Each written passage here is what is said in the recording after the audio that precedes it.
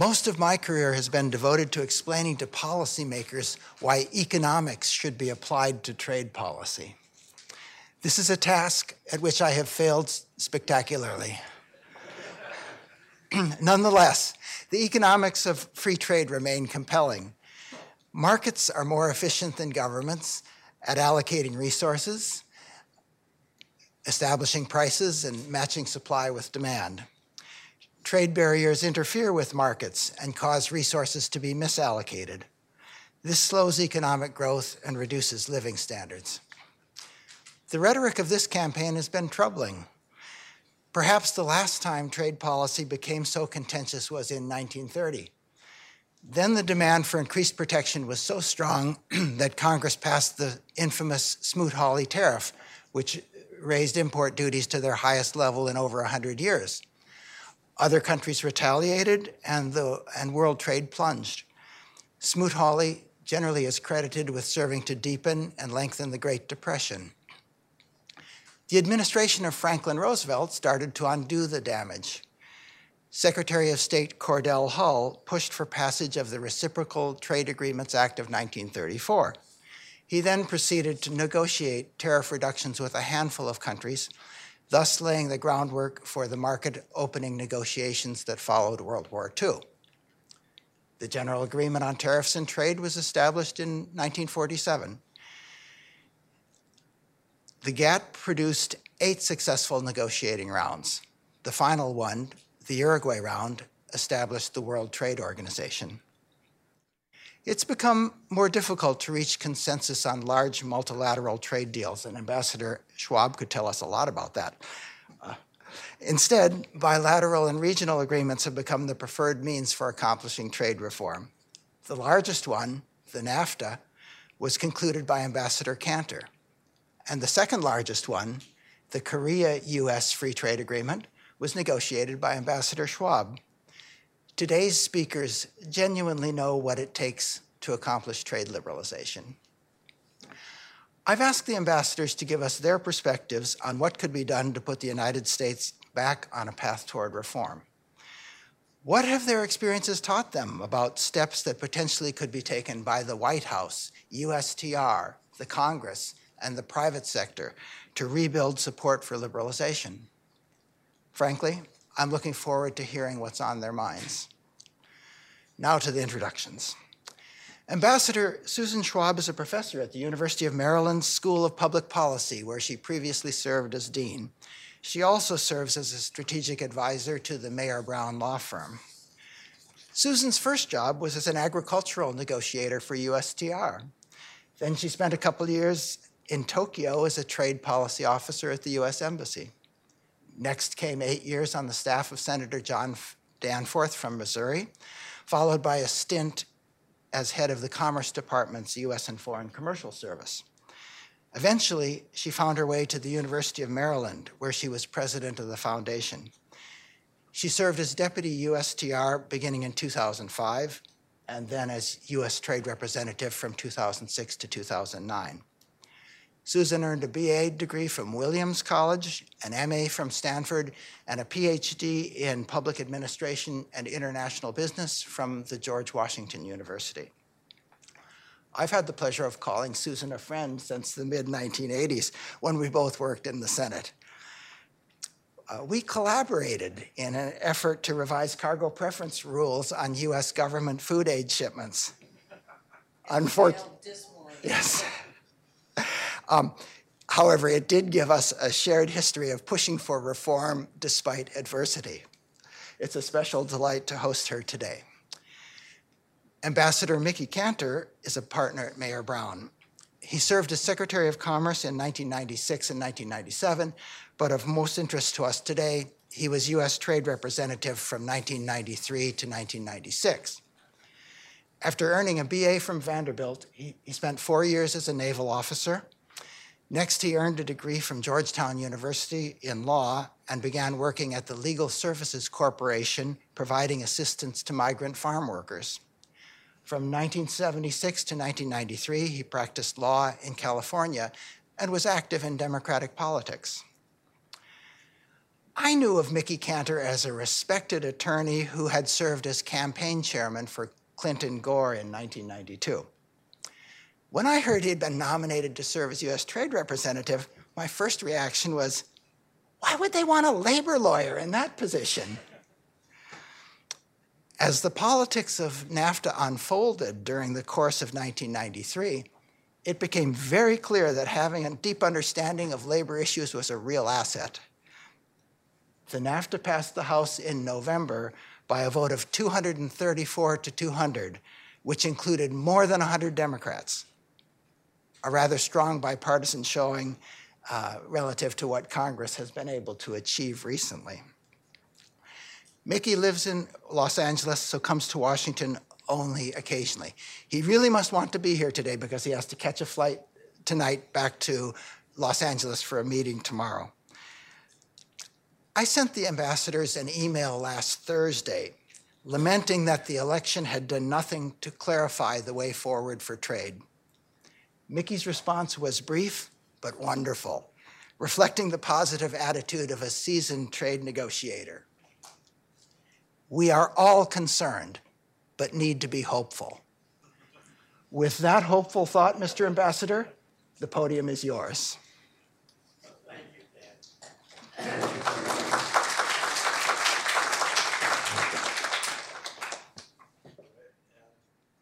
I'm delighted to be with Dan, but also, of course, with my partner, Sue Schwab, who is a delight and knows more about trade than I ever could even think about. So you're going to learn a lot from Sue, and you'll hear a lot of stories from me. Let me say, when you say, you are not only the only one curious about, can you hear me? Only one curious about my name being named USTR, so was I. I said to President Clinton, then President-elect Clinton, I said, why in the world do you want me to do that? And we were sitting with Ron Brown at the time. He says, well, I want Ron to be the good cop. That fits his personality. And you're going to be the bad cop. That fits your personality. So I didn't know quite how to take that, but I took the job, and it's the best job I ever had in my life. Although it comes, being a naval officer and then working with farm workers, two very disparate things, you may say, were my other two best jobs in my life for very, very important reasons. I learned a lot in both, and I learned a lot as USTR. You talked about the economics of trade. Let me start off with something. First of all, we're all going to have questions. I'm sure Sue and I and Dan do, and all of you do. I don't know what's going to happen with trade policy. None of us do. And we're going to talk about that today and talk about what the possibilities are. I really, what I sent to you was all seriousness. We need to be hopeful. You can't be downbeat. You've got to try to see what we can do about having a trade policy that makes sense. But more important than trade policy, trade agreements are nothing more than building international relations. More important than, to me, the economics of trade, if I might take a little different position than maybe the two of you. Just look where we are in Asia today with TPP seeming to be going down the drain. I hope it's not true, but it appears that's what's going to happen here. If it does, think about what China is doing today with the free trade agreement in Asia, with their Asia Infrastructure Bank, with their building a new what they call Silk Road, being extremely aggressive on the economic, political, and strategic fronts in Asia, including in the East and South China Seas. Are we going to abandon Asia? Are we going to at least give our allies the notion that we're abandoning Asia, that we can't be counted upon, not just with trade agreements, with any agreements? Are we going to look like we are withdrawing from what has been, of course, historically a U.S. critical interest, and even more important to us today than I would submit than it has been over the last number of decades? Asia is the fastest growing economic region in the world. China is the second largest economy on earth, the second largest military on earth, maybe larger in terms of people power. and there's a duopoly in the world, China and the United States. To the degree that strategically, particularly, what China does and doesn't do, how we relate to China, how we operate with them is important to stability and peace in Asia and in the world. We need to think about what signals we are sending as we look like we're going to walk away from TPP. What difference does it make economically? I think the economics of trade are sometimes overstated. Trade agreements are nothing more than setting rules. And let me say something that I won't use the term today. I don't like the term free trade, never have. And I'll tell you why as a footnote, and I'm going to come back why that fits in. American people believe when you use the term free trade, it means you're giving something away. And frankly, we all know from 1945, 46, after the Second World War on, up until the 60s, we did give away our markets, as we should have in order to build the markets and build the economies of Japan and Europe. Well, the American people came to the conclusion that one, trade wasn't very important to them to begin with, two, we gave away our markets, and three, it must cost jobs, whether or not there was any evidence of that whatsoever. So as we look at trade agreements, the critical importance is not the jobs or the economic impact, because they're small, but the rules you set and what you do with trade in terms of trying to make a more, let's say, well-balanced relation between nations economically, try to build each other's economies, try to create a connection and relationship that is lasting is much more important. And so what worries me today, as we all sit here, and probably a lot of you as well, is what are our allies going to think about us in terms of can we be relied upon? What are the next steps? What are they thinking about as China pressures them on China's own free trade agreement, as China believes they can begin to write the rules of trade? Now, since Cordell Hull, my fellow Tennessean, not since then has anyone but the United States really taken the lead, not completely had control of, but taken the lead in writing the rules of trade and writing the rules of international economics. IMF, World Bank, WTO, GATT before that. And so that's where we are. And what worries me is we need to send the correct signals. Now, the administration's just being formed, and this is not the time to be critical here. I am a partisan Democrat. All of you know it. I've spent my life chairing and running 18 Democratic campaigns.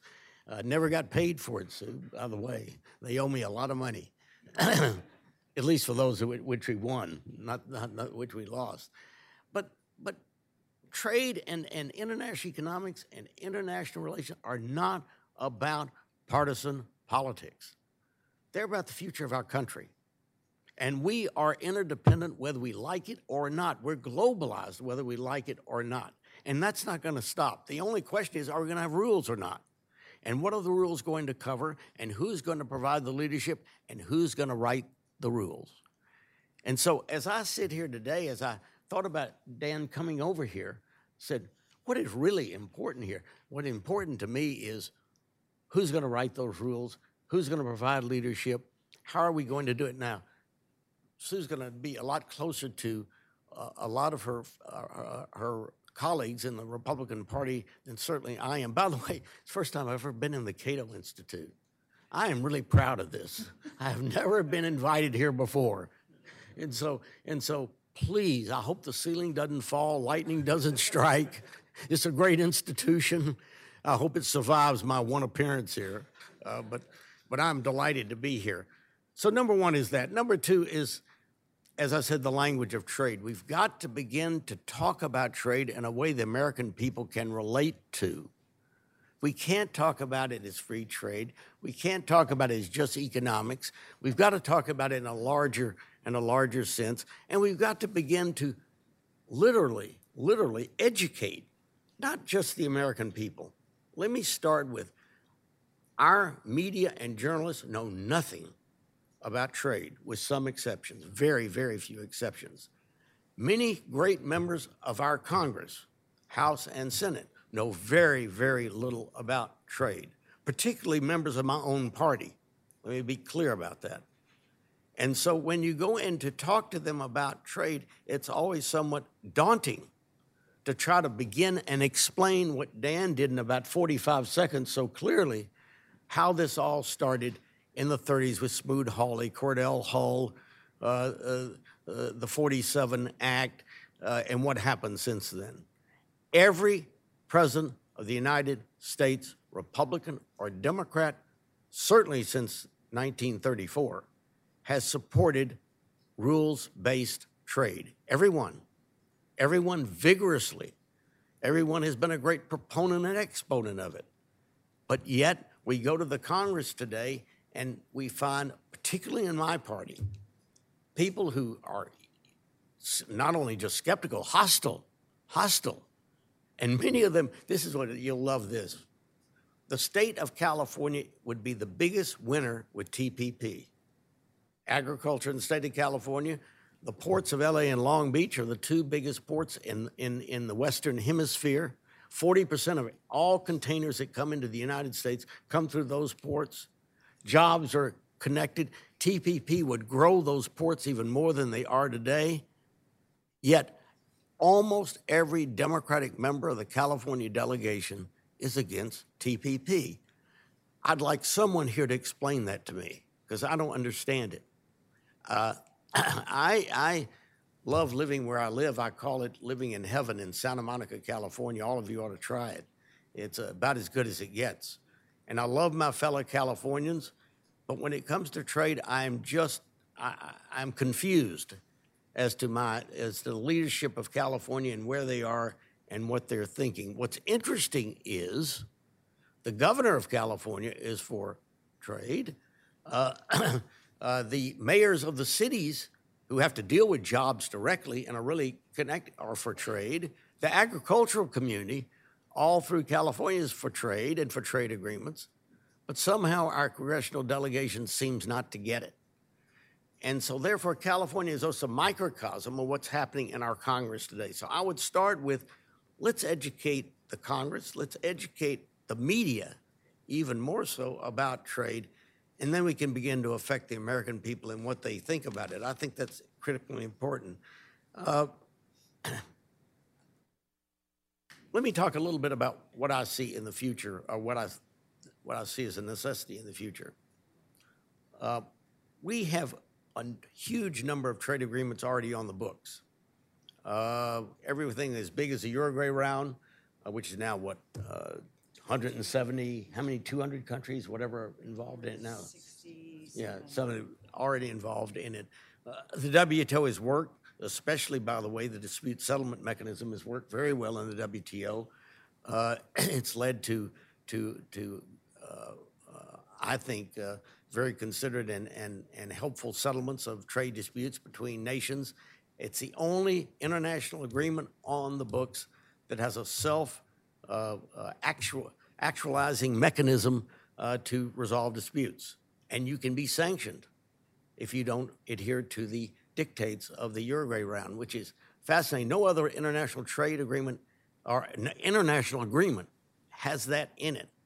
That is an enormous step forward. I would suggest that my friends at the State Department consider that other kinds of agreements that we reach, they be self-enforcing as well. Well, the reason I say that is we need to look at these agreements we have on the books today. Some of them are very old. Remember, Carla Hills and President George H.W. Bush began the NAFTA negotiations way back in 1989. That's 27 years ago. There was no internet. There was no cloud. There was no problem of data transfer. There was no problem of, we had a whole different world we live in. And when we finished NAFTA in 1993 and the Congress ratified it, none of these things were even discussion points. We've got to go back to these agreements, like NAFTA, like the Uruguay round, like others, and say, what is it we didn't do then? Because we know now the world is technologically and in terms of globalization quite different than it was then. And so my first view, if somebody asked me what I think the priorities ought to be of a next administration in trade, would be one priority would be to look at the agreements and update them. Update NAFTA. I'm not saying amend it or get rid of it or do anything. I'm being very clear. NAFTA has been positive. It's brought our hemisphere, or at least North America, together. Mexico has increased its economy exponentially. Canada has done well, as has the United States. Immigration, because of NAFTA now from Mexico, is going the other way. It's net migration to Mexico, not to the United States. So it's been a success, but it's not perfect. No agreement, certainly I ever negotiated, is perfect. They all need to be updated, and that should be at least among the one or two or three priorities of the next USTR, Secretary of Commerce, President of the United States, I hope.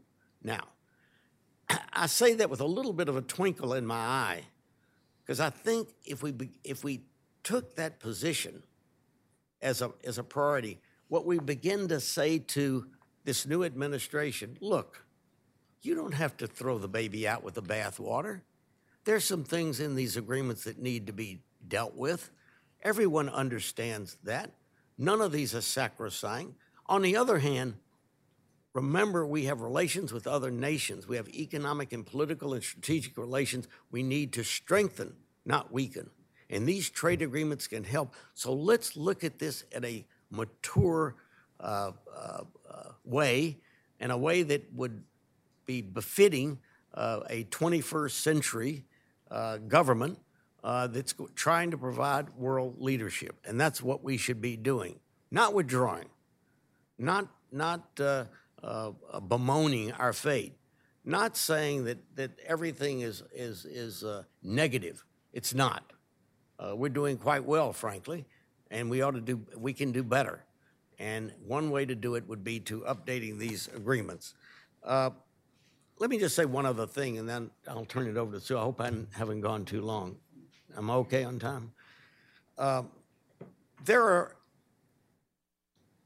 items in trade agreements that need to be enhanced and extended that we have begun to work on over the last number of years that make sense.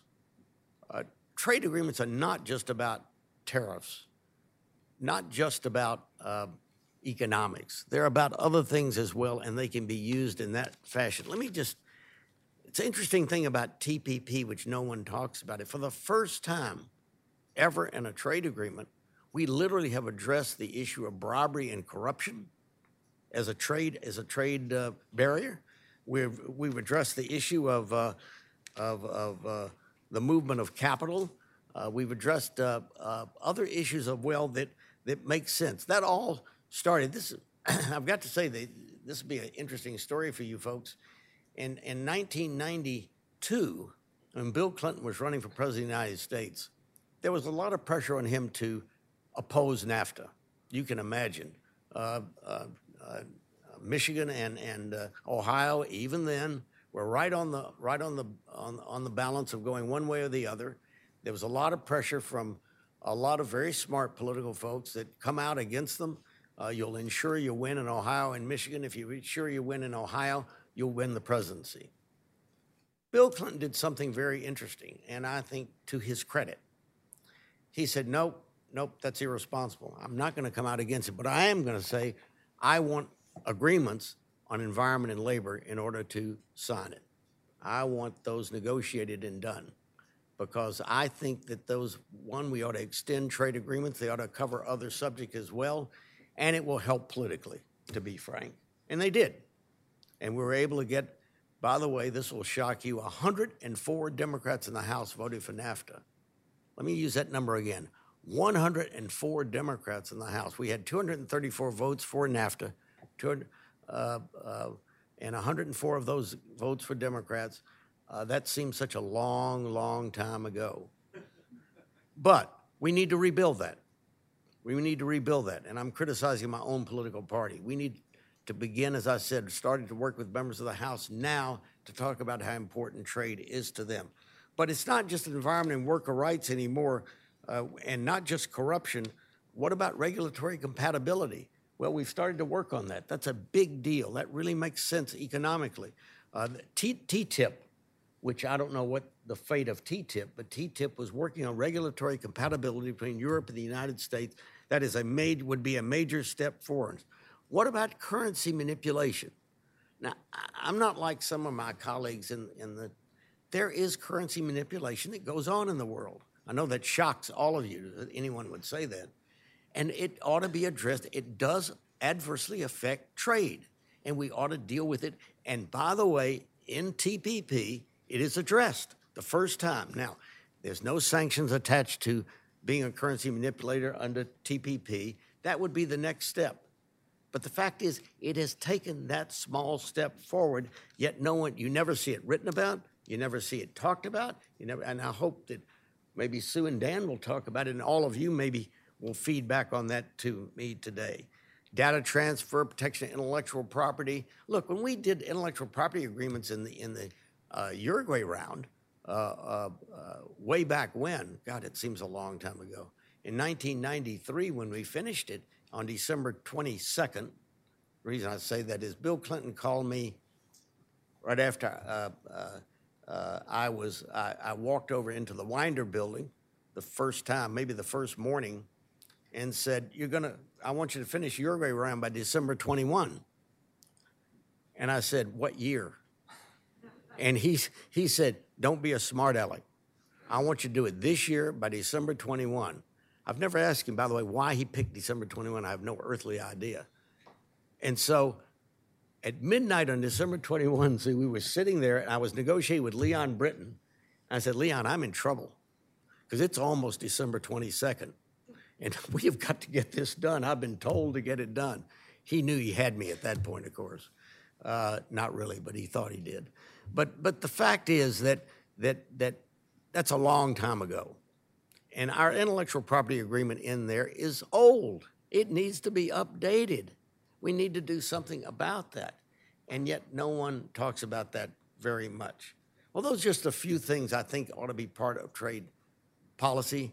I really think that we ought to look at TPP, a revised TPP, maybe one that the president-elect and his team can look at favorably. And I believe, this is just me, maybe no one will agree, we ought to invite China in. We ought to say to China, you know what, your infrastructure bank in Asia is a pretty good idea. We'd like to join that. We would like you to come into TPP. And I say that for a number of reasons, not the least of which is we need to engage China at every level in order to secure peace and stability in Asia. And we haven't done a very good job of it. And we need to look at that now, not surround China, not threaten China, not look at putting more military assets in China, but we need to engage China in areas where China is interested, and so are we, where we can agree and move that relationship forward. There's a duopoly, as I said before, in the world, and it's the U.S. and China. And by the way, unless we can enhance that relationship, we're going to find ourselves in a whole mess of trouble in the years down the road. Thank you all. Thank you all for being here. And by the way, I was kidding about the Cato Institute. I really am honored to be here. I'm delighted you're having this kind of session, and I hope that someday you'll invite me back.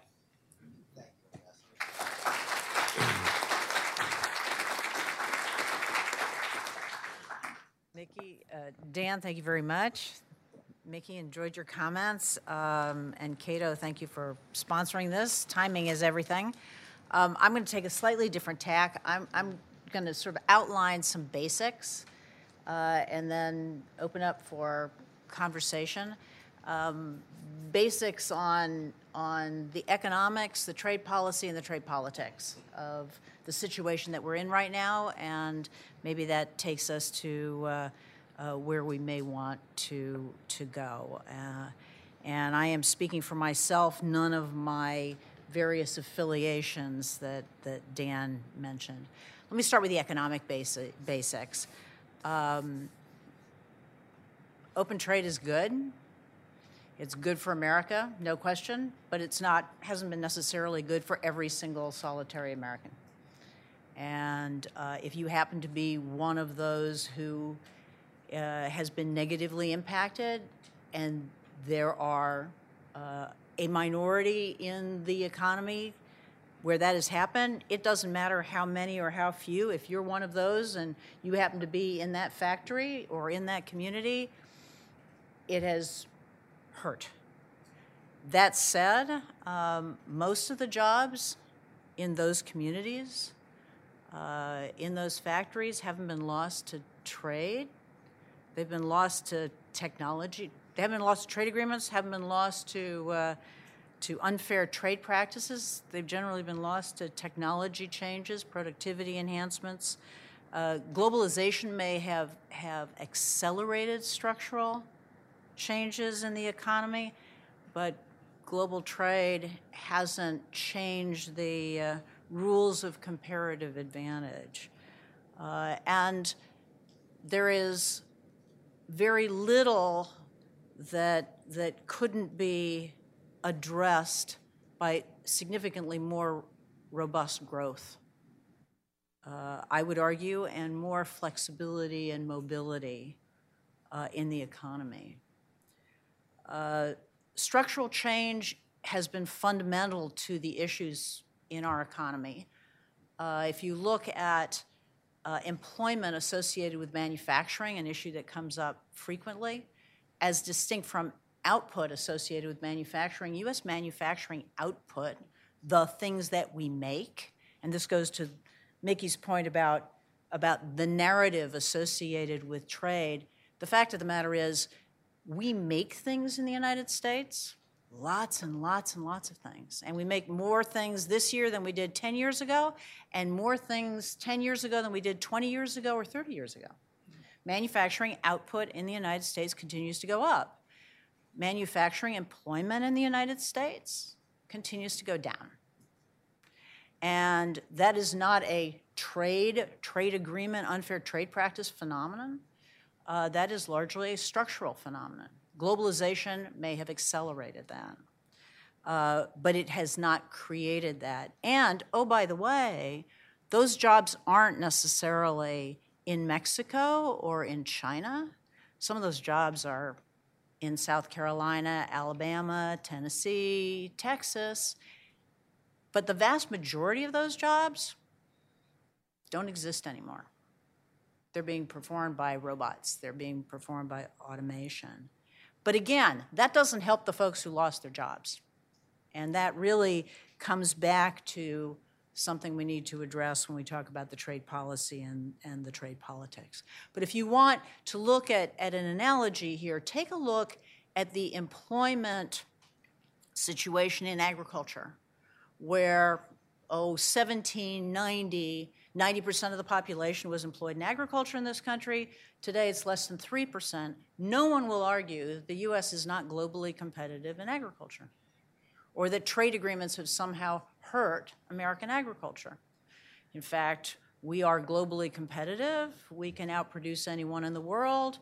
Our agricultural economy benefits dramatically from trade agreements. As trade negotiators or recovering trade negotiators, we can both attest to the fact you spend a whole lot of time fighting to open markets for U.S. agricultural exports, and yet employment in that sector is minuscule. In manufacturing, if you look at Japan, you look at Germany, both major manufacturing exporters, their manufacturing employment has gone down as much as ours has in the period, say, 2004 to 2014. It is a structural issue.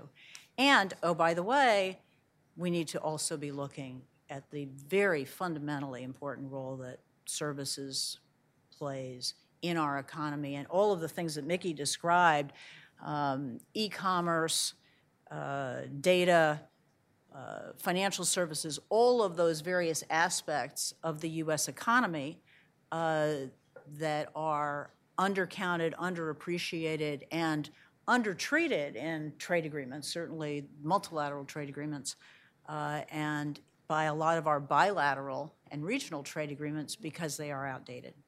So then we move to the trade policy side. The fundamentals there. A good or a better trade policy isn't going to fix our trade deficit. A bad trade policy or protectionist trade policy could slow U.S. growth. And oh, by the way, if you have a really bad trade policy, you could trigger a recession or worse.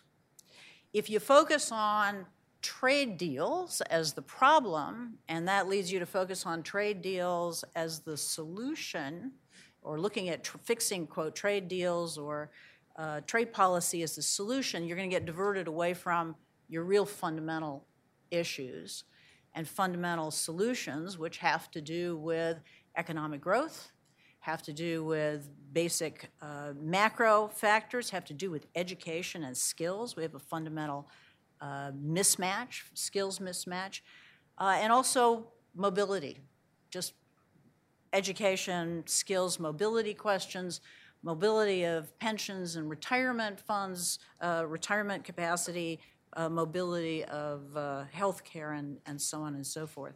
But these are not trade policy answers. Another set of trade policy basics to be aware of, and Dan sort of alluded to this, U.S. trade policy, and I would argue trade policy around the world, has always differed from economics, classical economics. That's why there's jobs for people like me. That's why there are jobs for people like us, exactly. And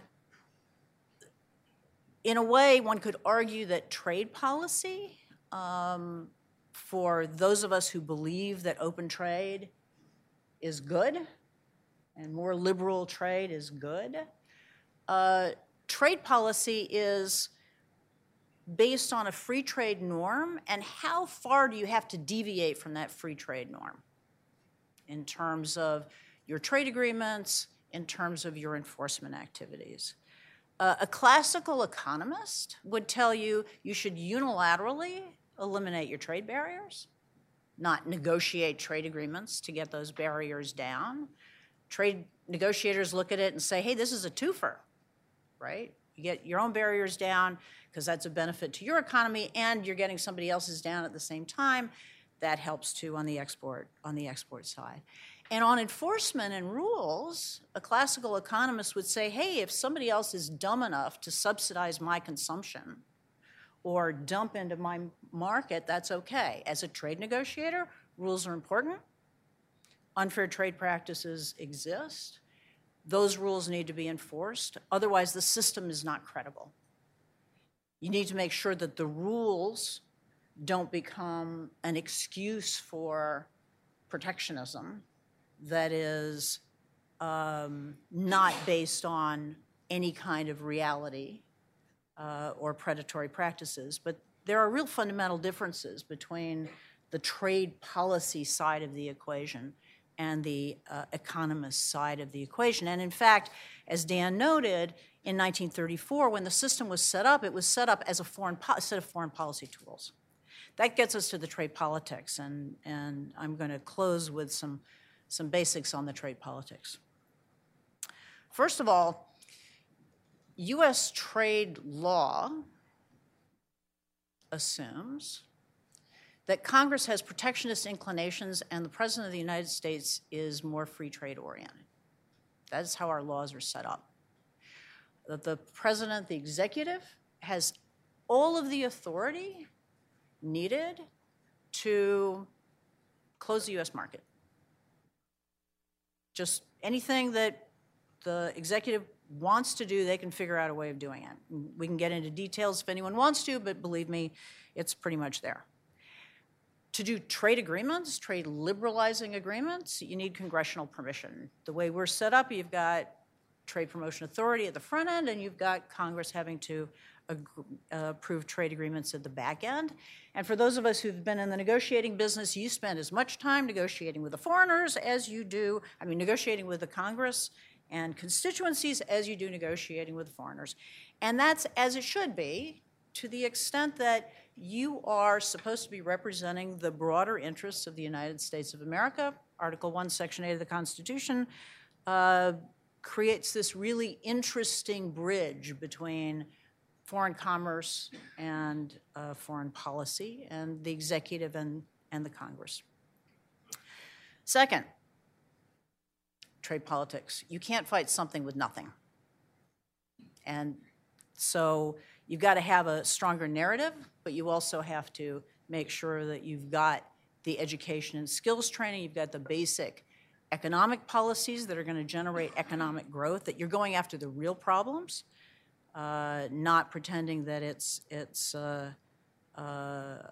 something that it isn't. And I think you need to be proactive. Because if you sit on your hands, and we've seen administrations not have trade policies for extended periods, the Obama administration arguably did not have a trade policy for the first couple of years. The result then is something has to fill that vacuum, and usually what it is a deterioration of trade policies, not just in the United States, but around the world. First thing that's going to happen here, if there is a major infrastructure bill, is exactly the first thing that happened under the Obama administration, is somebody's going to put a Buy America rider on it.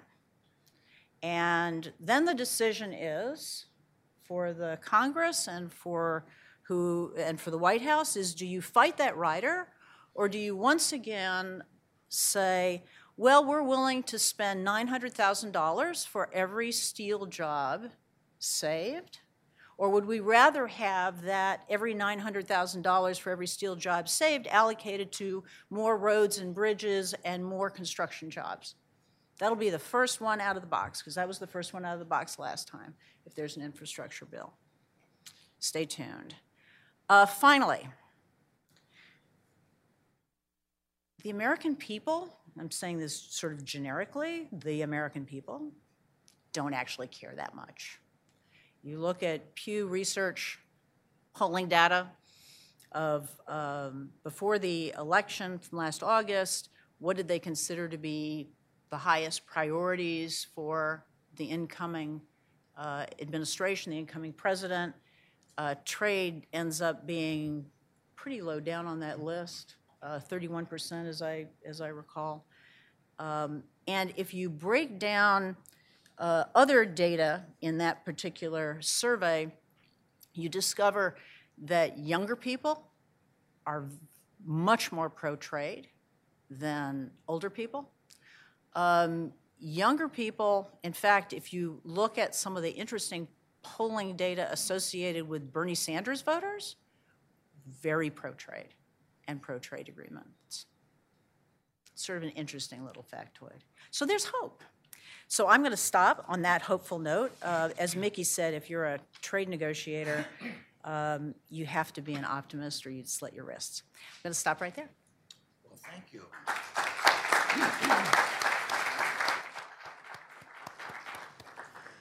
Do either of you have comments on what the other has said? I think Mickey's right. I mean, I think from what I think, I agree. I don't disagree. Sue is more right than I am. No, as usual, she is so well informed and it's so well stated. I did want to I just want to ask you, Sue. It's really interesting. Something I wrote down here on enforcement and enforceability in trade agreements, provisions that can be enforced, and the willingness to enforce them. Because of two things, not just credibility. Credibility is but just one other thing. Talk a little bit towards the other part of that, the misallocation of resources if you don't enforce them. Right. You're an economist. I'm not. I'm just a dumb lawyer. So talk about misallocation of resources and makes enforcement even more important. I think you'd agree with that.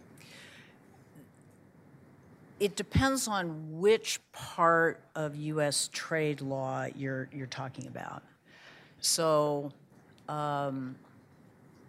you're looking at the person who co-authored something called Super 301 in the 1988 Trade Act, which at the time was considered like super protectionist, and then didn't blow up the world and everything was good. And it's amazing how standards change. You've got enforcement on the import side, you've got enforcement on the export side. What you discover when you are in office, as you know, on the export side, you really want to solve the problem, and you need to be willing to throw everything you have at it, except that the day that you retaliate, you've probably failed to solve the problem that you originally set out to solve, if that makes sense. I mean, you don't threaten, as you know, to retaliate if you're not willing to do it. I mean, you don't bluff with something you're not willing to do. But the day you actually are forced to, you get to that point where you have to retaliate, it means you haven't solved the original problem in the first place.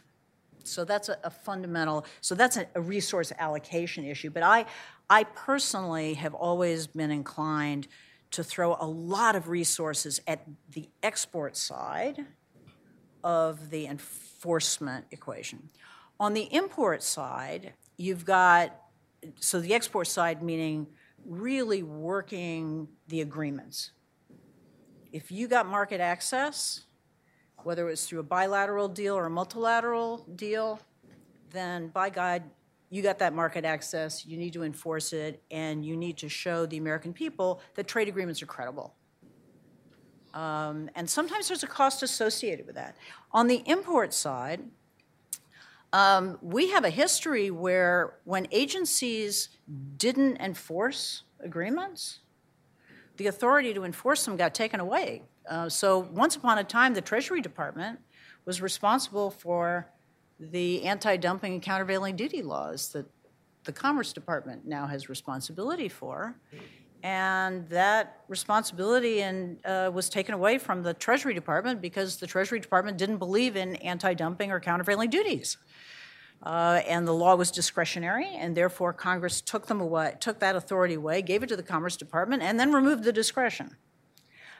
I think discretion is a good thing, and I think the discretion ought to be used. I think it is a bad thing when you remove discretion, but discretion gets removed when you do not exercise it, and I think it needs to be exercised. So I don't know, that probably does not answer your question, but it's that kind of balance. I think the fundamental credibility is very important. I think taking Section 301 doesn't necessarily have to create a trade war.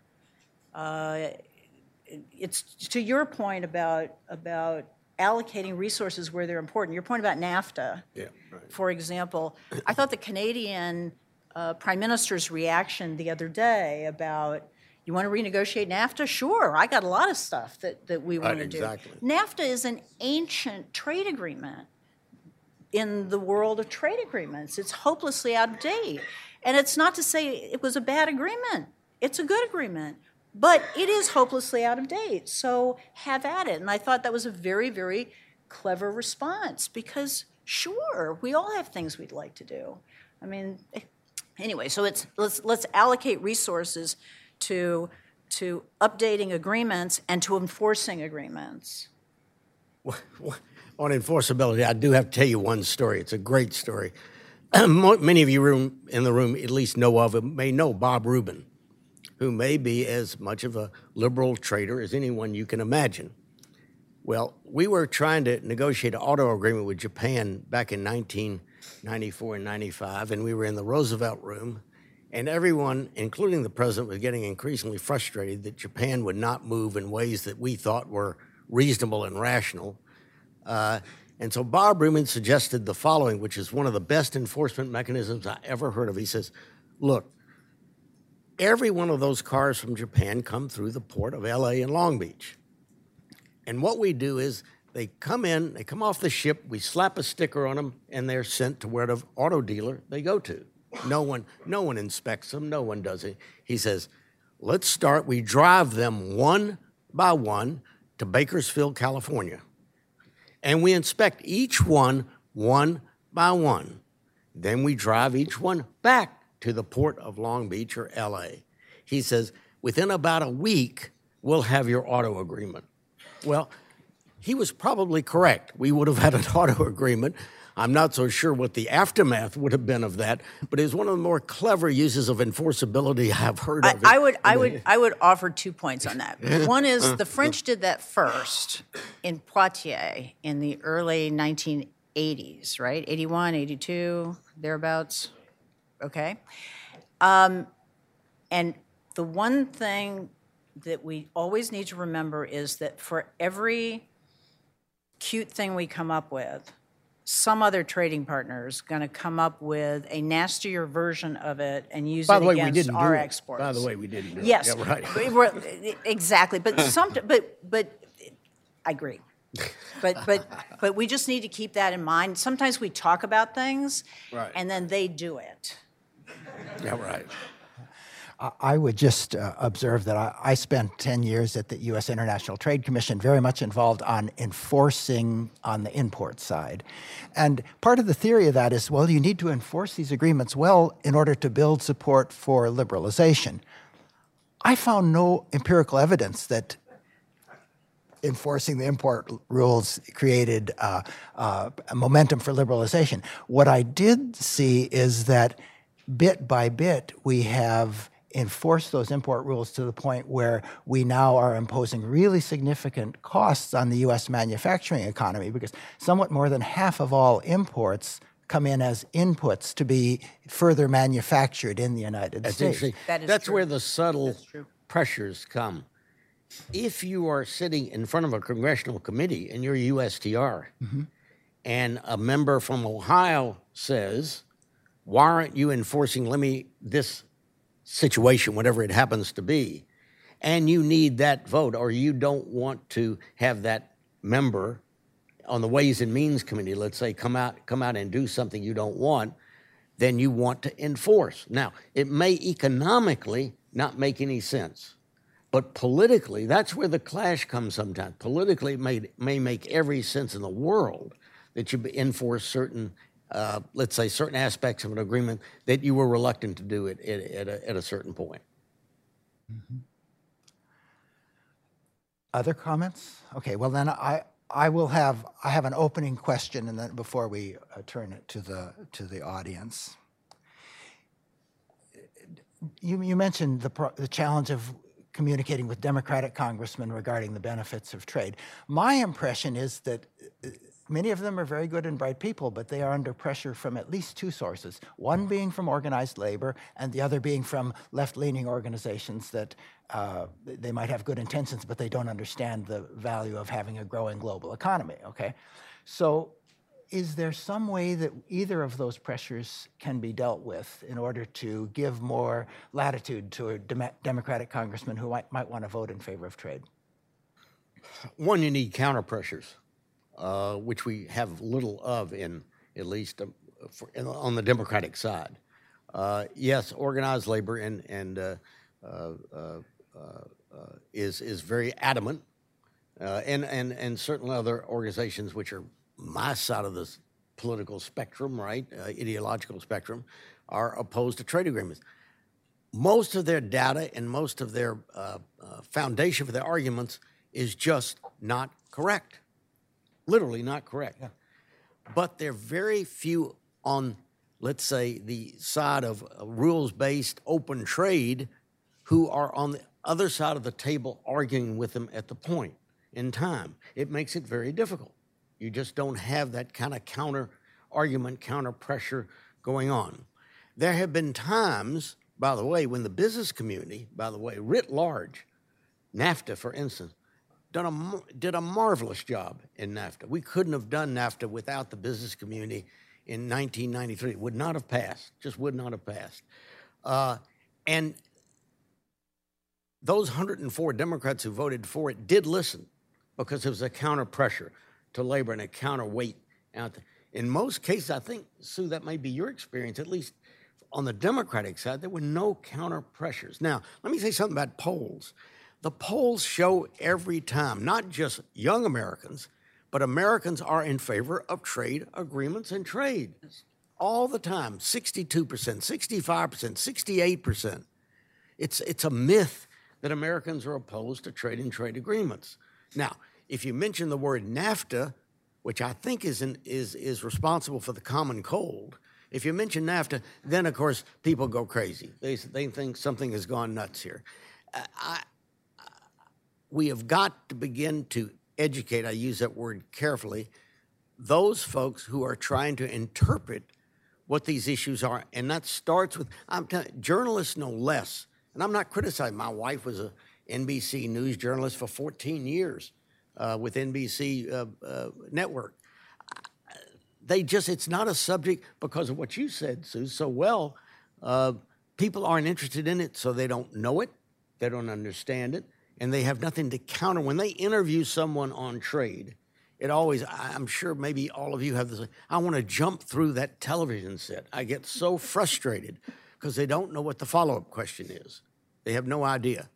Well, the same has to do with members of Congress, I'm afraid, and has to do, frankly, with organized labor whose future is dependent upon increased and enhanced trade.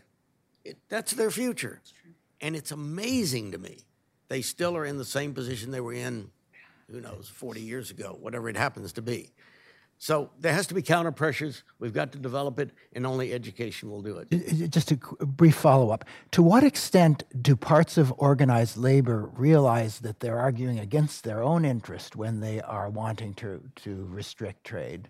I mean, because we have some unions in very competitive industries. I'll give you a great analogous story. I'm sorry to tell stories, but I think sometimes they illustrate the point better than anything. During the NAFTA fight in the fall of 1993, Bill Clinton literally every other day would have people in the Roosevelt room or the cabinet room, members of Congress, and would argue with them, especially Democrats, about voting for NAFTA. He became really angry when, as he was wont to do sometimes, with 4 Democrats. We were sitting in the Roosevelt room. And he said, well, let me ask you 4 questions. If this were a secret ballot in Congress, how would you vote and how would your colleagues vote? Oh, they said, 400 votes for NAFTA.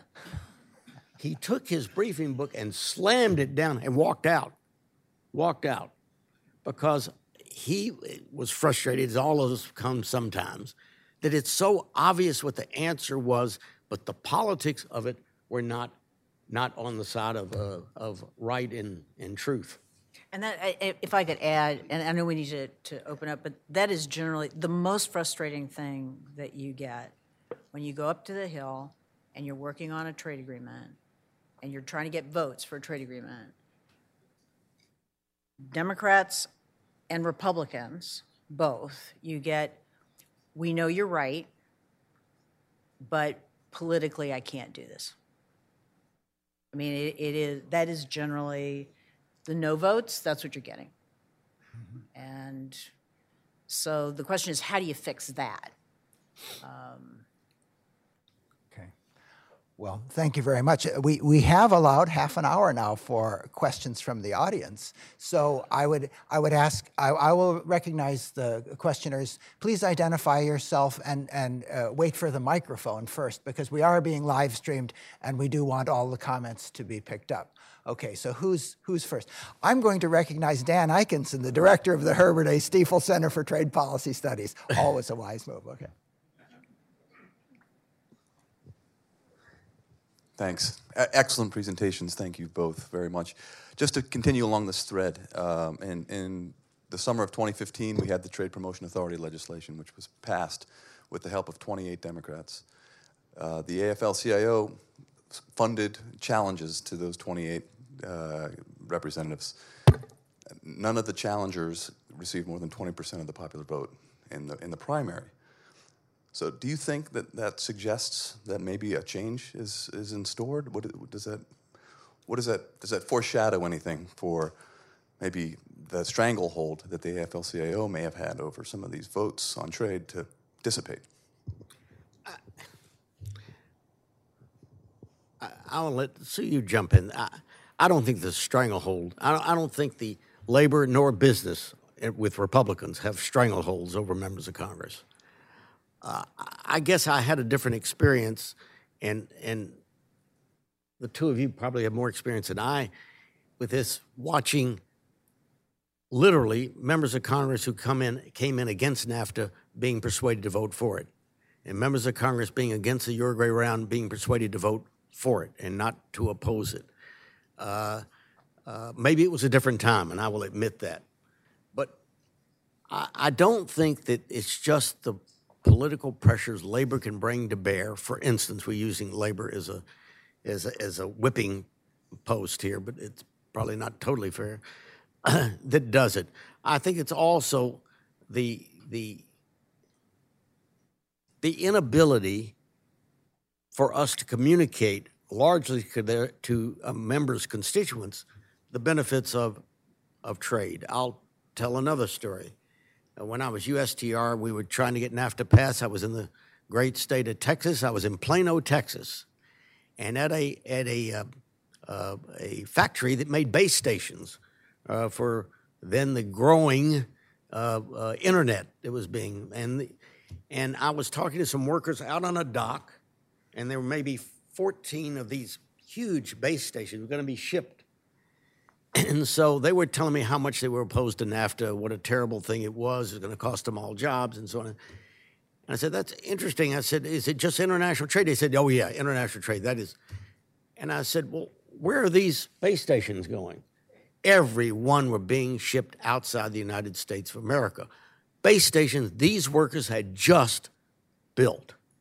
So there was no connection, they saying, between what they did and what was being done in international trade agreements.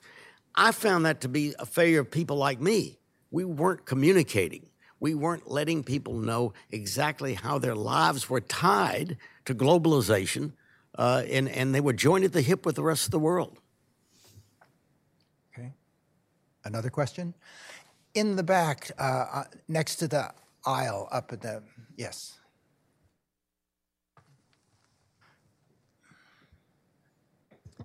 Hi, I'm Andrew Reamer. I'm a public policy professor at George Washington University, focusing on federal policies to support the ability of U.S. establishments to compete in the global economy. I'm also a member of the Bureau of Economic Analysis Advisory Committee. The trade statistics are a key ingredient in the design of trade policy. The trade statistics have a weakness in that we only see gross flows. So in the last 5 years, there's been a consensus built across the UN, OECD, with China and the US to produce trade and value-added statistics, or TIVA. And the idea is that we can see, with trade statistics, how much value each country is adding to a particular good or service, and so we would be able to see global supply chains in a way that we can't now. So there is, the Bureau of Economic Analysis is slowly moving to implement this, but there's a worldwide consensus. My question, and it can go slower, it can go fast. My question for you is, what would be the value of TIVA statistics if they were good to both the design of trade policy, but also to the point you're making about politics? Could they be used to inform people more clearly about the benefits of trade? And so I will add one more thing. The U.S. International Trade Commission, Bill Powers, if you know Bill Powers, they have a contract out with a researcher to see if they can develop trade and value-added statistics by metro area. So you could look at what value does trade provide to the Chicago economy? You ask a really good question, and your timing is perfect because I see Bill Reinsch out there. He and I are co-teaching a class on trade policy at the University of Maryland, and this week we're doing global supply chains. The supply chains, global value chains, great issue, really hard to explain, and unfortunately, as you know, really hard to calculate in any massive detail. So you have to take a product and then go through every single step and every single every single step along the chain for this particular product. So the good news about it is it makes for great anecdotal evidence, which helps with the narrative. So, for example, the best known example, the iPod, iPad, iPhone studies that are out there that are used by, I think, a lot of people who teach trade policy that point out that, you know, a $150 product that comes in the United States that we put that we value as an import from China worth $150 shows up on the books as a $150 import from China actually has, I don't know, $4.99 of China content, and the rest is Taiwan, South Korea, India, U.S. Anyway, you've got all sorts of, you got content from all different places, and you've got this elaborate value chain. Unfortunately, you're never going to be able, and the China, you know, if you use the value chain approach, the bilateral trade deficit that the U.S. has with China is what, 25% lower than the nominal numbers that we use. That said, the overall U.S. trade deficit is the same. It just is different. The bilateral deficits are different with different countries. I think the value of that, I think it's very valuable in that it tells us about how companies do business, how manufacturing works in today's world. It draws attention to this issue of intermediate imports, which most Americans don't understand, that a lot of people who are involved in manufacturing in the United States don't realize that their jobs depend on imports, not just exports, and that you can really shoot yourself in the foot if you come up with a lousy trade policy or make bad trade decisions, including in drawing up retaliation lists. But I think, the broader data is instructive and the anecdotes are useful in the narrative, but beyond that, I'm not sure what kind of fundamental value this will have, because you're never going to be able to define all your trade balances using this methodology, it seems to me. Anyway. Allow me to recognize Mr. Levinson in the front row there. Thank you, Dan. Thank you, Ambassador Schwab, Ambassador Cantor. Ken Levinson with the Washington International Trade Association.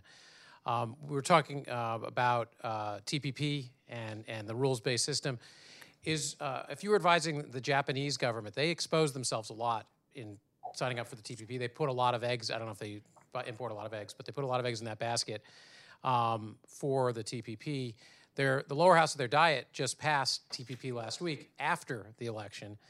It was written up as a symbolic gesture, but I'm wondering if maybe it wasn't, if there's a scenario where the other 11 TPP countries could try to renegotiate a TPP without the U.S., lose that 85% threshold, or are we facing an RCEP world? And is China going to be writing the rules in the absence of a TPP? I think we're all guessing at this point, right? I don't hesitate to guess because I'm not in government, so what? I can go ahead and guess, and what difference does it make? My guess is that Prime Minister Abe has his own tactics and strategy here. I think he believes, rightly or wrongly, he might be able to push, cajole, persuade the president-elect and his new administration to reconsider TPP, maybe reconfigured in certain ways. As you know, as you suggested and said so well, Prime Minister Abe put a lot on the line politically to get that through the Diet. And now he's in a position either fighting for it or being somewhat embarrassed. And so I think he, like other leaders of countries in this agreement, will come to that same conclusion, that rather than give up and walk away, to do the opposite, to push and shove and see if they can't get some, create some flexibility in a new administration on TPP. I hope they can. I don't know what to expect. Sue, you and Dan would know a lot more about this. I don't know what to expect. We all are afraid of the unknown, and this is unknown to me. maybe to everyone. So I think we'll have to wait and see who's appointed, who's going to head the National Economic Council, who is going to be USTR, who is going to be Secretary of Commerce, who's going to be Secretary of the Treasury, what kind of influence will be on the president-elect.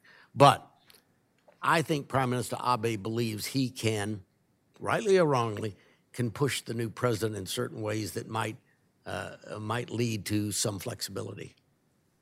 Yeah, I would say it really is it's too early, really too early to tell. I think we're in for a period of uncertainty. No question about that. If you're, I don't envy the folks who are going to the APEC summit in Peru later this week.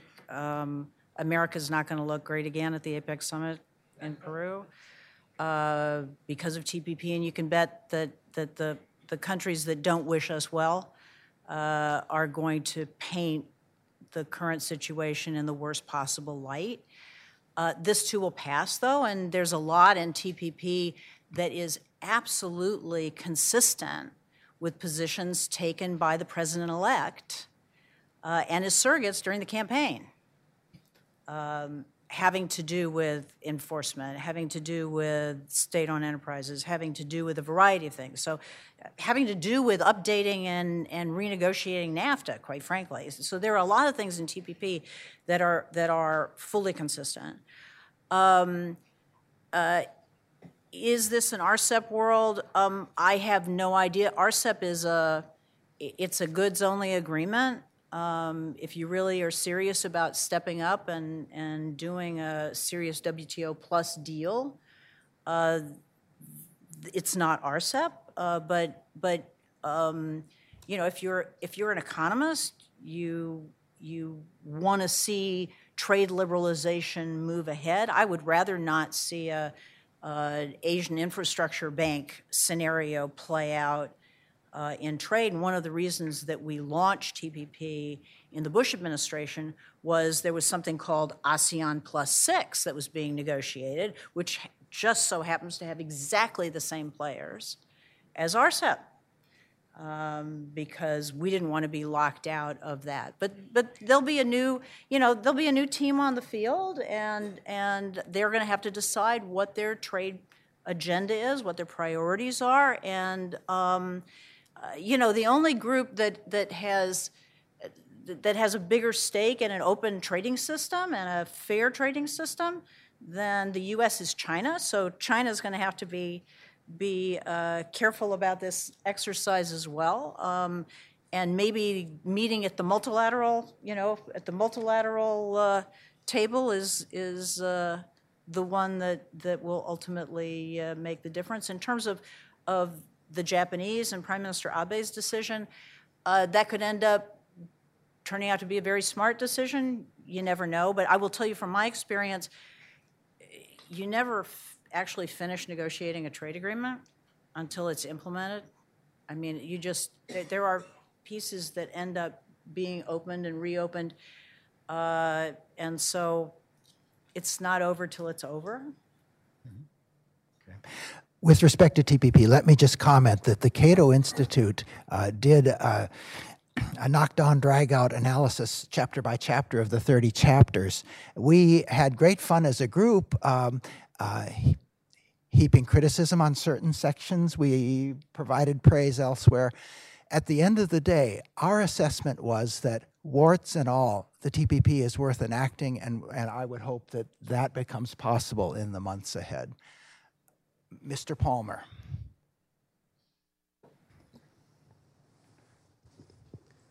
Hi, Doug Palmer with Politico.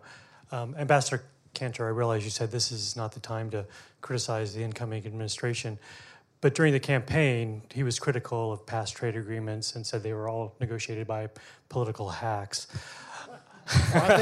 I think I was the idiot he talked about. I don't know. I wouldn't want to say, but it's okay. Go right ahead. I'm not sensitive.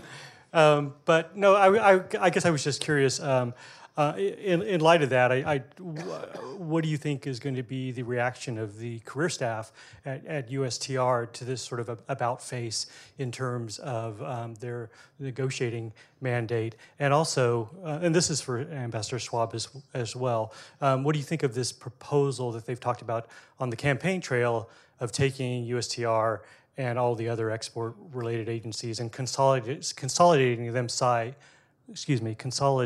inside the Commerce Department? Do you think that that is something that Congress is going to go along with? Well, Why don't you go? You want to start with that one? yeah, I want to start with that one. The answer is Congress won't go for that, and for good reason. Let me just say one overall arching. The Secretary of Commerce has an enormous job trying to manage or at least lead very disparate items, including NOAA, National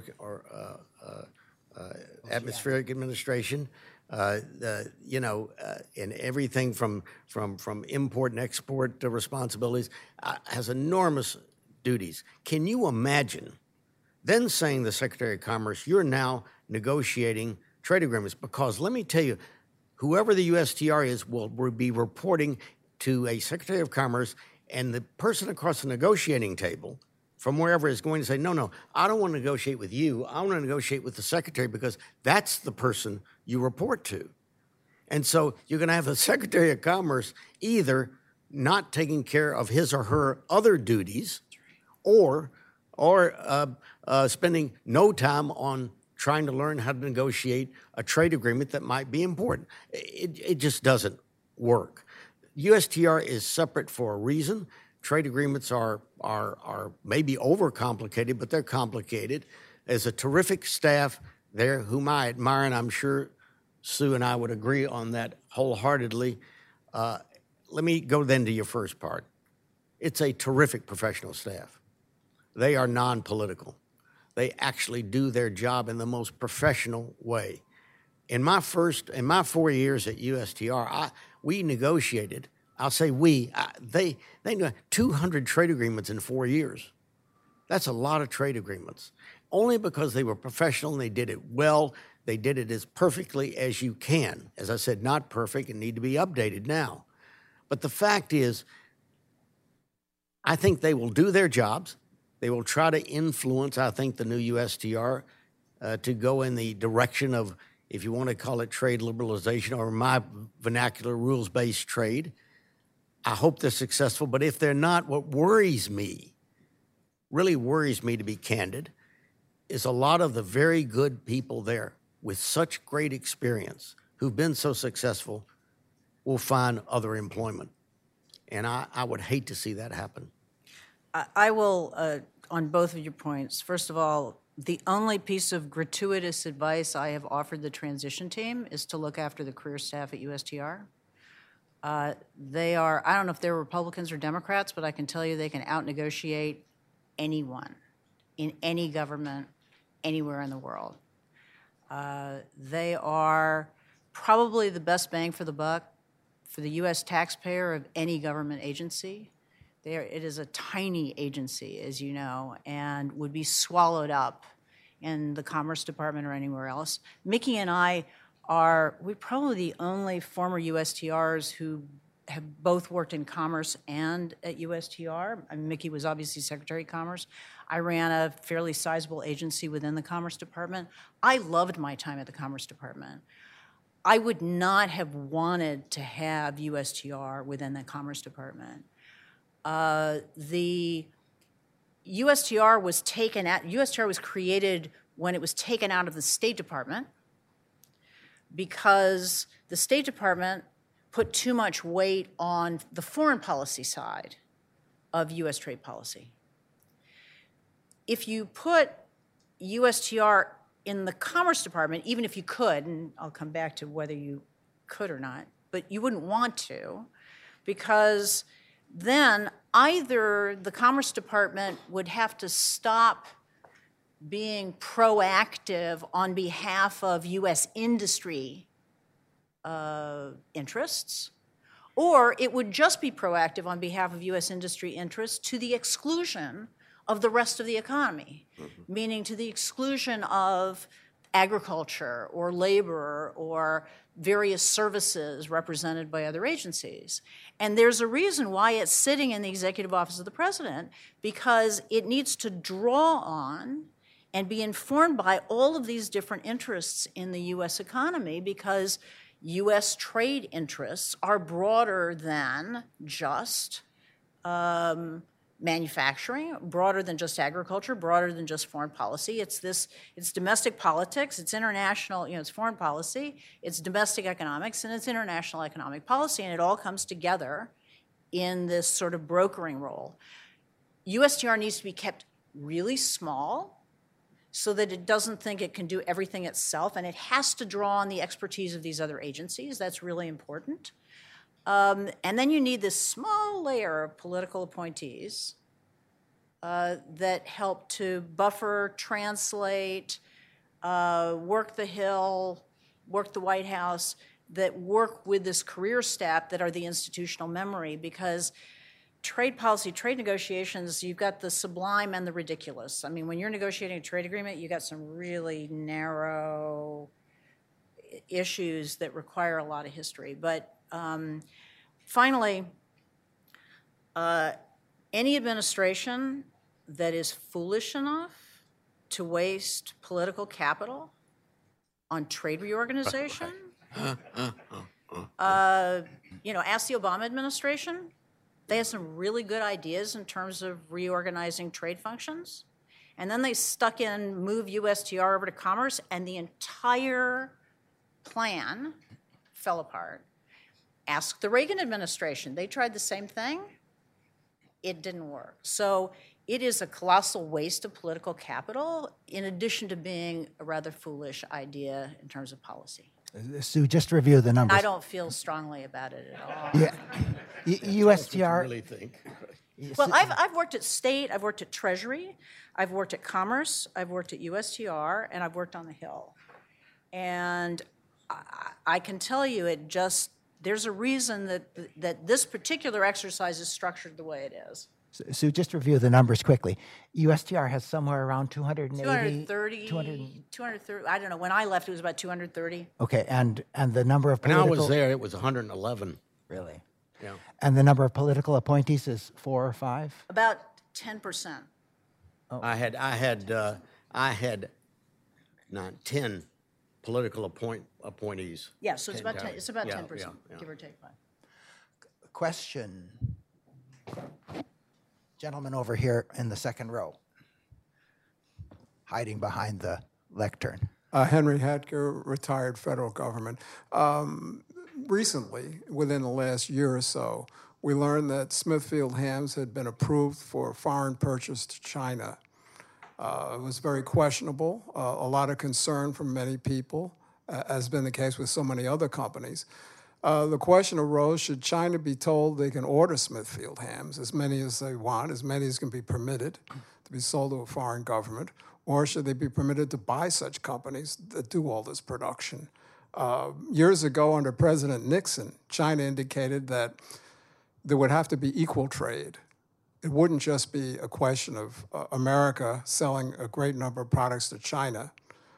It would have to be equal. And as it turned out, it's sort of the other way around, but people here haven't been complaining. But is it good for our economy? Would you please comment on this issue to some extent? Thank you. Do you want to So start? I guess from the tone of your question, I think I don't know which way you're going, but I'm for foreign investment in the United States. I think it's a good thing. And I think the more capital we can attract to the United States on a reasonable basis. Now, would I want to sell a high technology industry or company involved in defense production, working with the CIA and DIA and so on, to a state-owned Chinese company? No, I would not be for that. But Smithfield Ham, if they want to give the shareholders of Smithfield Ham a large bonus for selling that company, and they'll bring foreign investment in the United States, you're welcome to it. They're all over Hollywood today, as you probably know. Is it the Wanda Group? I'm trying to think of the name of the group. The Wanda Group. I think we go down a slippery slope when we start saying No. Certain countries don't want to invest in the United States of America. We want others to invest in the United States, and certain things we don't want them to do. I think we have to be in the defense, security, intelligence area. I think you have to be careful. I couldn't agree with that more.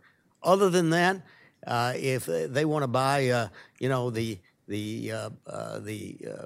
San Diego Padres, and move them to Los Angeles as well, I'm all for it. I just don't think it's a wise thing to do to begin to make those kind of decisions, nor would I want China to begin to make decisions more than they do about what U.S. interests can buy in China or can put into China. That, to me, that slippery slope is one I don't want to go down.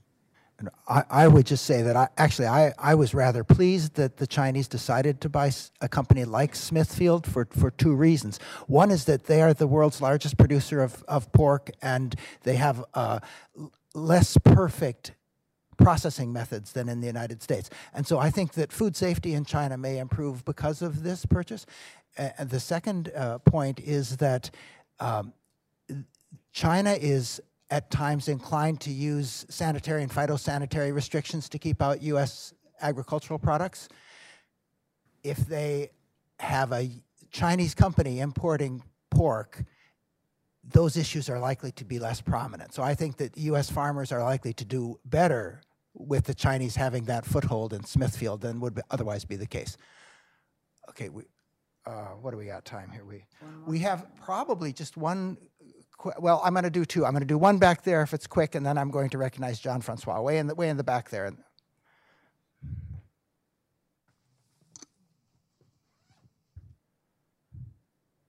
Thank you, Lloyd Hand, King and Spalding. Some of you are probably familiar with the several cases last year. This is apropos of China, where U.S. companies sought to bring infringement before the ITC, or Chinese companies. The Chinese government determined that just bringing an action before the ITC was a per se violation of their antitrust policy. And when that company, or the one that I was aware of, but there are several, was seeking some advice within our own government, they were told that they were being confronted with what basically we have come to know as China Inc., where if a particular major Chinese company was being threatened in that manner, i.e. the ITC action, that they would invoke all the agencies of government, and including their court, against them. In this process, the vice president and the president raised that at the highest levels to no avail. The reason I raise this is it illustrates essentially a lack of leverage. We have the strategic dialogue, et cetera, other forum.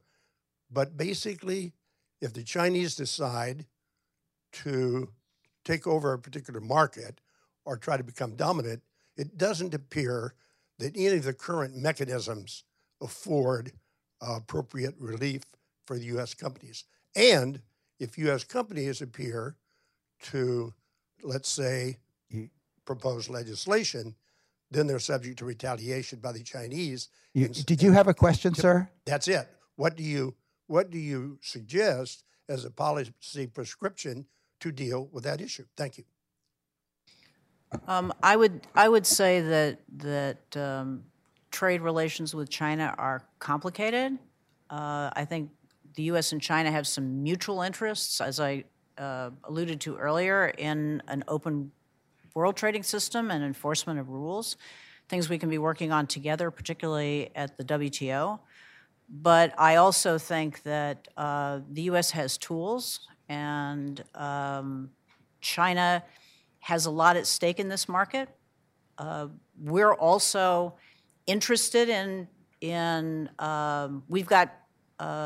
we benefit a lot from exporting to China. We benefit from imports from China.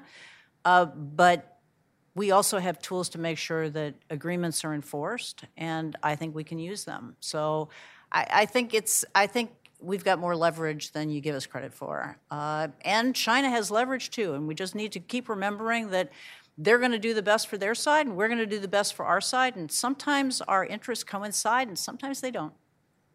I want to add just one thing to that. That goes back at least to one point I tried to make. We have got to engage China and make their interests, at least when we can, compatible with ours. Then you have leverage. If you are not engaged, if you don't have the same interests, therefore it's very difficult, as you suggest, very difficult to find levers in order to have another country behave in a way you would want them to behave. And so my view is, rather than surround China, rather than isolate or attempt to isolate, which is impossible, China, to bring them in, like into something like TPP, in order to have the leverage you're at least referring to.